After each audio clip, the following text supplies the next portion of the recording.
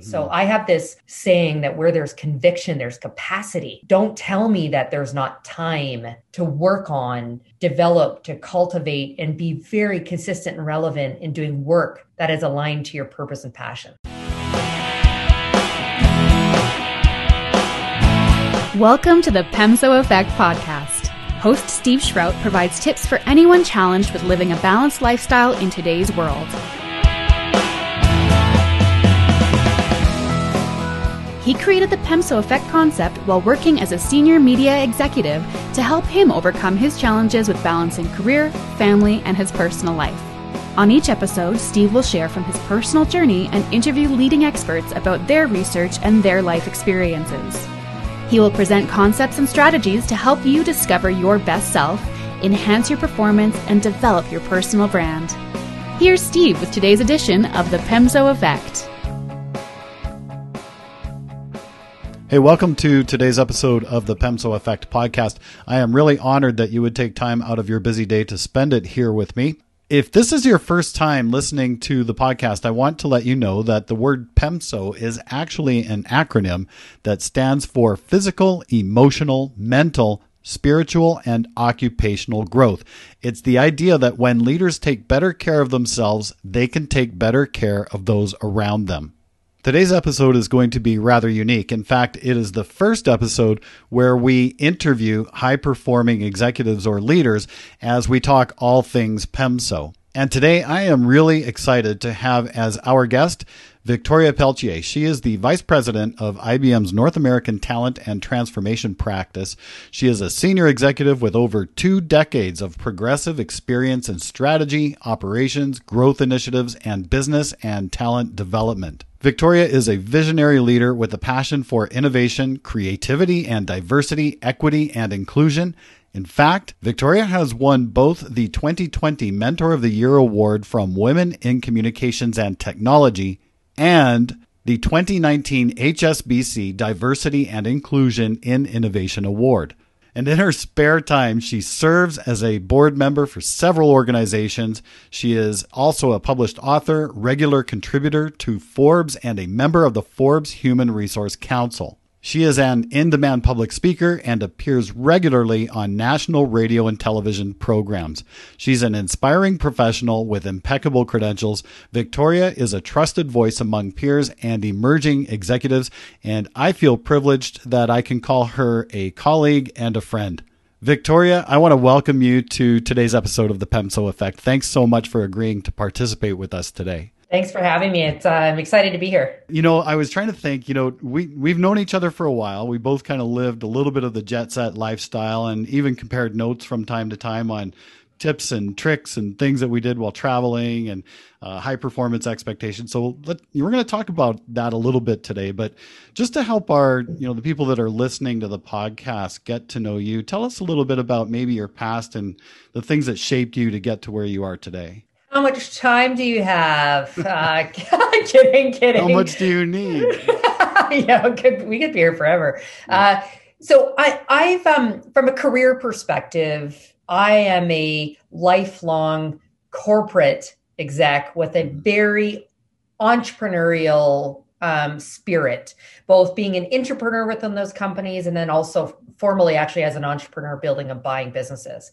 But it got its start way back. I became an executive. My first executive role was at age 24, just a few months after I gave birth to my first child, where I became the chief operating officer for a large privately held BPO organization. And that entered me into this crazy world of B2B outsourcing and, 24/7 kind of being on call. And it's just progressed from there. That's really a young age to get injected into the C-suite. Can you recall at that time, what were some of the things that were going on for you, like for learning about business development and yourself as a career? So I think, I started working at a very early age, like at 11 professionally. Now I'm just talking about the babysitting the neighbors' kids. And so I had gained some experience to that point. But I will tell you, I had to lean into my discomfort and the things that I knew I did well to build a bridge for that role. So I had been working throughout university, and I started fairly young. So graduated at, high school at 16. So I was in university working for a bank in their contact center. So I got to know how to, run large teams and operations, and I was successful with that. But my customers were predominantly internal. Right. So Steve, when I made that shift to go be the COO, that was a stretch role for me.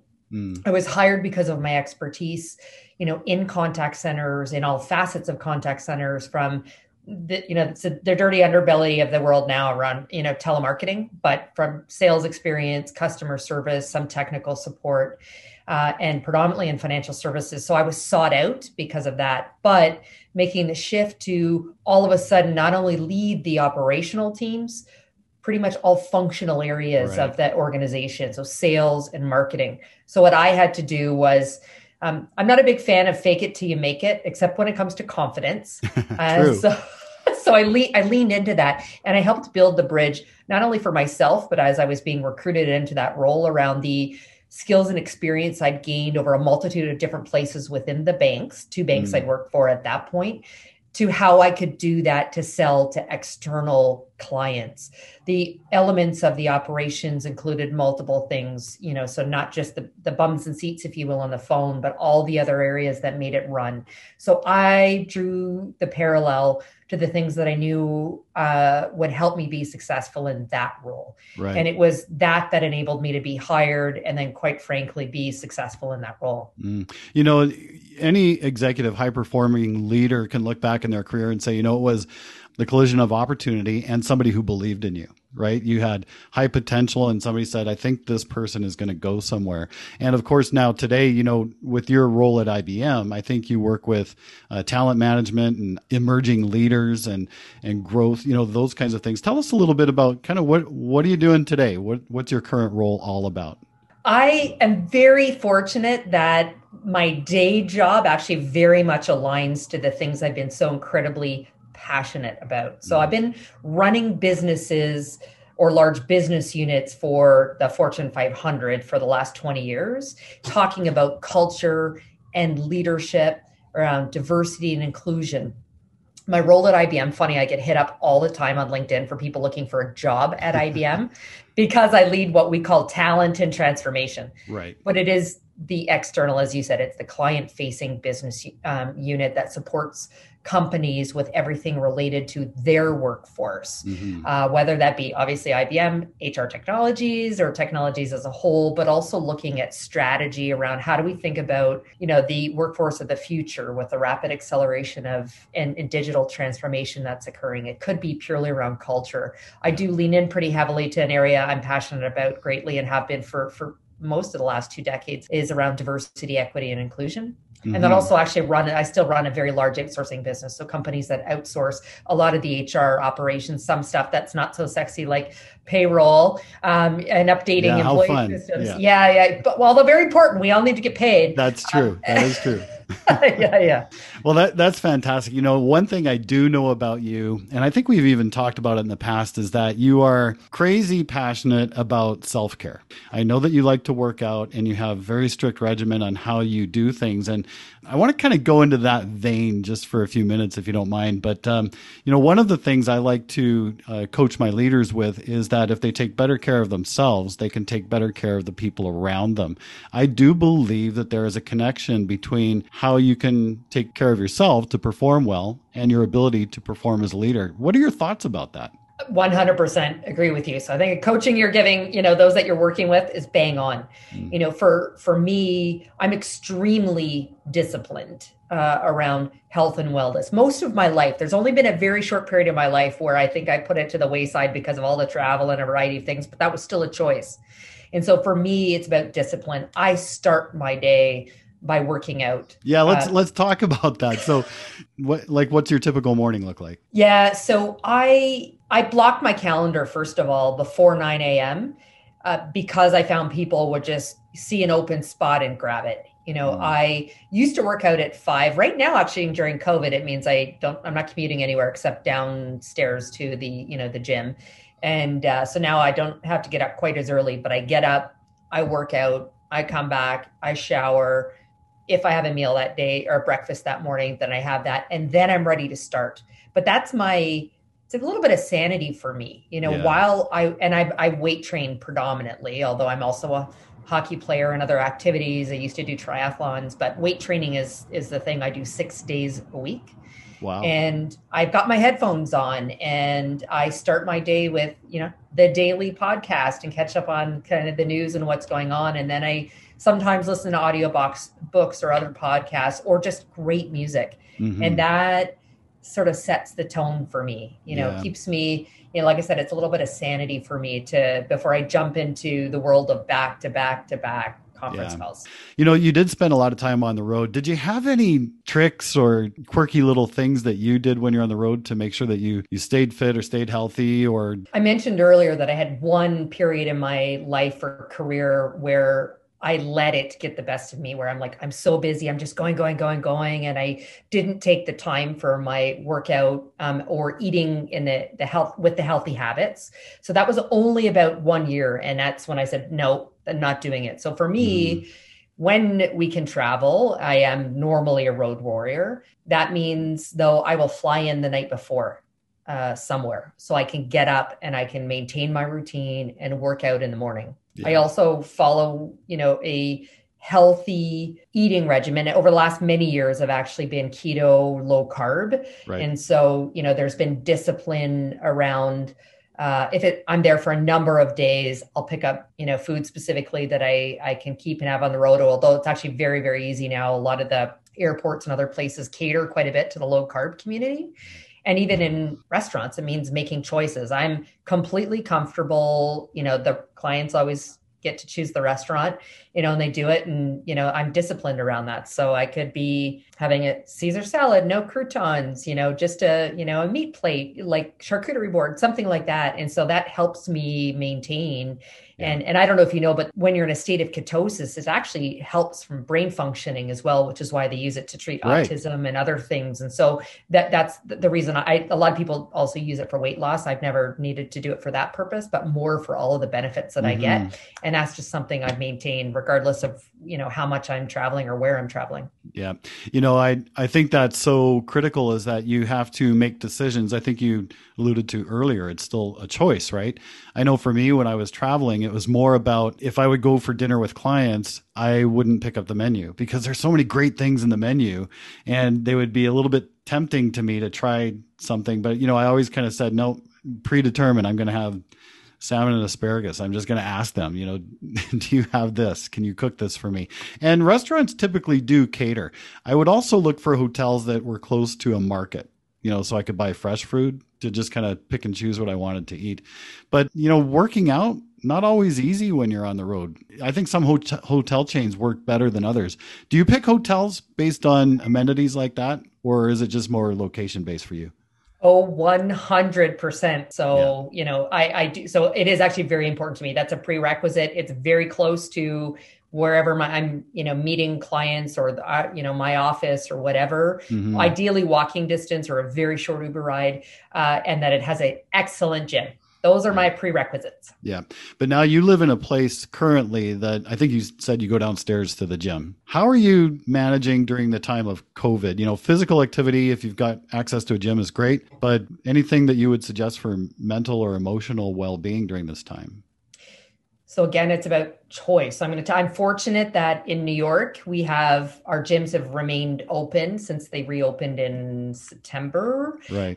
With limited capacities, and we need to book it in advance. I'm fortunate with that. But the day that I woke up, so I do live in an apartment building now, big shocker from having moved from Toronto in a house, but live in an apartment building, chosen in part because of the amazing amenities. So it is several floors below.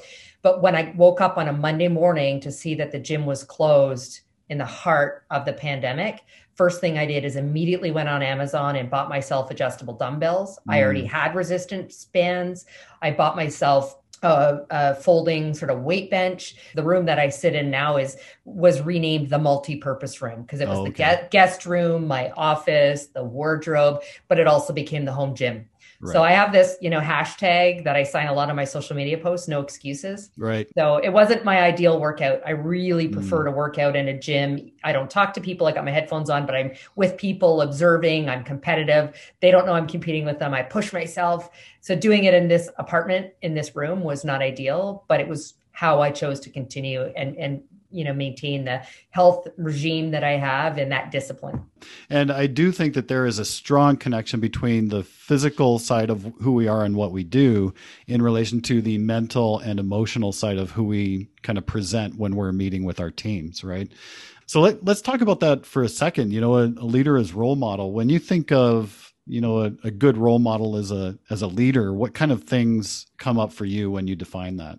A number of things. And so, first of all, and maybe it's a little bit too abused nowadays when people talk about being authentic. Mm. But for me, that means, I show up my whole self, my whole person every day, and I try and have conversations with my teams. I recognize they have lives outside of our workplace. And so, that means understanding what drives and motivates people. Their personal stories and history. So, authenticity and the ability to have kind of those real conversations. Trust and transparency is a really, really big one for me. So, I've been through 18 mergers, acquisitions, or some kind of related transaction. And to the extent that I could, as I had to go through the reorganization that inevitably came out of those, Mm-hmm. a big part of those conversations I had with colleagues as we were either eliminating, restructuring, doing whatever we had to do with their roles was about providing context, right? And being transparent with them around why decisions had been made, listening to them. At the end of the day, people do business with people that not only do they like, but they trust, and therefore they want to do business with.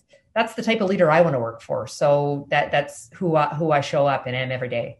Yeah, and I think as you say that, I do recall leaders that I've worked for in the past that have exhibited that behavior, and they really become role models that I want to work for and that I want to emulate as well.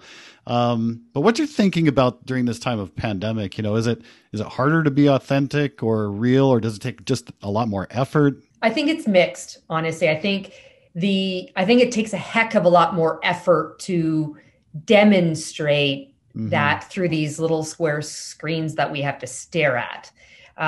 Number one. So the energy, like I find personally, initially at the beginning of COVID, actually at IBM, we had a work from home pledge. And one of those items was on that there was a 10 points was to recognize people are not camera ready. Well, you know what? In this sustained environment, I actually think more important than ever to be on camera. But at the end of the day, it's exhausting. Yeah. However, on the other hand, the ability to show up and be your whole authentic self is easier. You're staring into my home right now.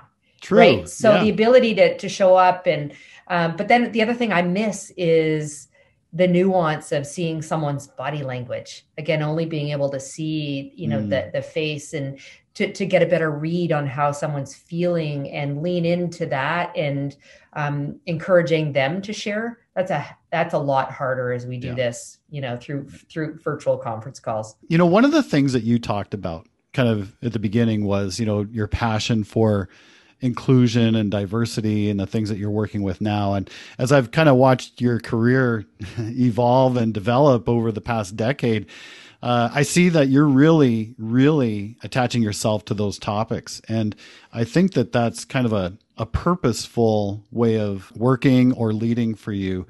What kind of advice would you give to people that maybe are struggling with trying to find a way to attach purpose to what they do every day? It's interesting. I spent a lot of time, I've actually developed at IBM we call it our Eminence program. For me, it's much bigger than Eminence. It is your brand and who you are. And my message is the subject matter expertise is the eminence for which you're known for. So if at IBM, it could be, I'm an excellent software developer. For me, I lead the people-based business, but getting attached to purpose or passion is, again, being your authentic whole self. What do I want to be known for? At the end of the day, for a company that focuses on quarter-to-quarter results, sales matter. But my tombstone's not going to talk about the sales results that I delivered over the years. It's about the impact and the legacy I want to leave. And so for me, it was choosing to talk and be really attached to the things that I fundamentally believe strongly in. Mm-hmm. So yes, diversity, equity, inclusion, having been the only woman at the table for so long in parts of, marginalized, groups within the workplace, building the right kind of culture and environment that I want to work in. Those are things I'm passionate about and happens to bring purpose. So I would encourage your listeners to identify with the things that are round out their whole brand and what do they want to be known for? Yeah. There's this 80-20 rule. I mean, we don't all 100% of the time enjoy, what we have to do. There's administrative tasks and whatever. Right. Sometimes sometimes there's choices. You take a job for a period of time and you need it, but then there's your side, hustle or side project or passion. And so, we need to be fulfilled, period. And so if we're not leading and engaged in the things that bring us joy or purpose, then why at all? Yeah. I do know, working with some execs, that when they can actually flip this, a lot of times high performing leaders, they get their identity from what they do during the day, whatever their business card says their title is, that's who they are. But as soon as they can change that, and as soon as they can flip it to where they work their purpose at their occupation and not let their occupation become their purpose, it's like they reinvent themselves. It's like they catapult themselves into another realm of performance and happiness on their job.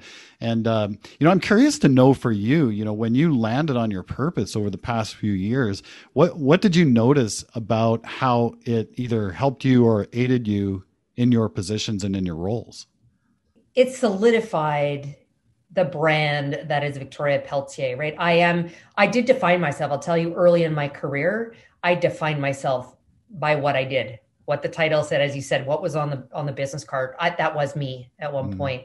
And when in one of those restructuring moments, I architected myself out of a job, and it took a while to find one. I was devastated because that's how I identified, not with all the other things that made me who I am.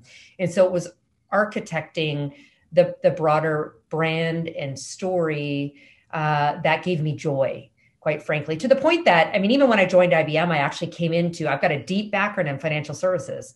I came in leading one of our largest financial services portfolios, but the messages that now align directly with what I espouse and I do and I coach clients with are now completely intertwined, right? So it brought me to a place where the things that I was passionate about and speaking about just now are directly what I do for a day job. So they're completely aligned. And that's what people will often say. They're like, Victoria, oh my God, you're so high energy. How do you do all of this? Well, besides eating healthy and working out, the fact is I have joy getting up every day and doing what I do, even if those are incredibly long 16, 18-hour days. If you were sitting right now having coffee with somebody that's a high potential emerging leader, kind of like yourself in the past, and you were going to give them some advice about, how do you take somebody who's young and working hard and driving in a career? What kind of things would you say to them?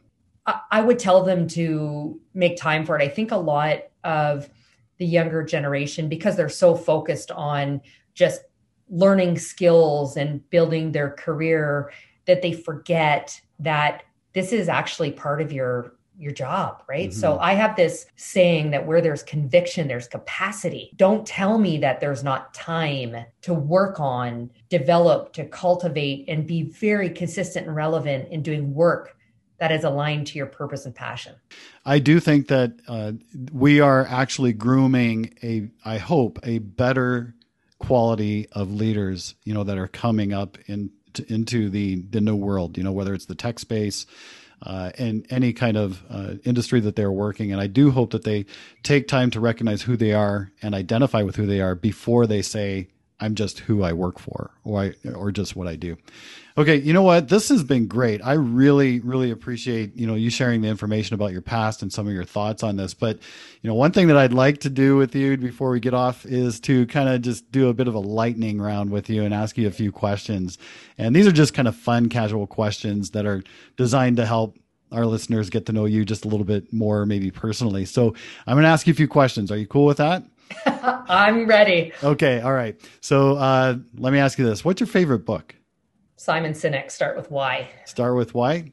Why? Because everyone has a why, right? I talked about contextualizing things. And so understanding people's why. I'm not just talking about the corporate why at an individual type. So you need to understand my past, my lived experiences. That's what informs who I am and why I drive forward as hard as I do. So that's actually going back to leadership.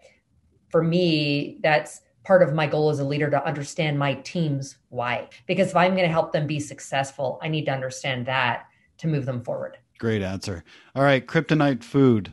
Chocolate and peanut butter. Oh, really? Like combined or separate? Yeah. So like so I'm keto, so you will rarely find me doing this now, but the Reese's peanut butter cups.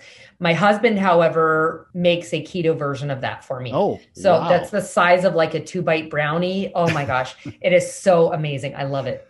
Yeah. Unfortunately, my kryptonite food for me is pizza. There's nothing keto about that, but you put that down in front of me and it's hard to say no. I have to say that. What's your favorite place to travel? Paris. Now, what is it about Paris that really draws you? I love Europe, period. I just love the feeling and the flair of the culture there. But in Paris, it's also about people watching. So there's this amazing culture you can go and experience. I'm not, yes, I've been to the Louvre multiple times, but I like zip around it. I'm like, got it, see it, Mona Lisa, blah, blah, blah. For me, it's then go and sit on a patio somewhere with a nice glass of wine and watch all the culture and people go by. And sometimes I'll craft stories in my head as I see people, over what I think their story, their why is. Yeah. That's fantastic. So let's pretend you're in Paris getting ready to have dinner. Who in the world, if you could have dinner with anyone, who would it be and why? Sure, a lot of people say this these days, but the Obamas, what each of them stand for, both in their own individual rights, but also the mix of being able to have an incredible, intelligent conversation with people whose values align with mine, but are also incredibly humble. And I've listened to each audiobooks. So I said at the gym sometimes, so I've listened to each of their audiobooks. And I just think the ability to meet them face to face and have a live conversation that's, one-on-one or two-on-one in this case would be amazing. Yeah, there's a certain genuineness that both of them just kind of exemplify. But I do think that they do come across as pretty authentic people for the positions they have. You know what? This has been great. I really love catching up with you and have enjoyed you participating with the podcast. So Victoria, thanks so much for being here today. Thanks for having me. I really appreciate it, Steve.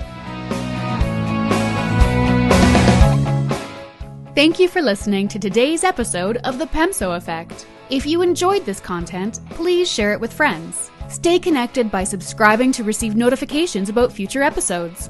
For more about Steve, go to steveshrout.com. Until next time, develop your PEMSO and discover your best self.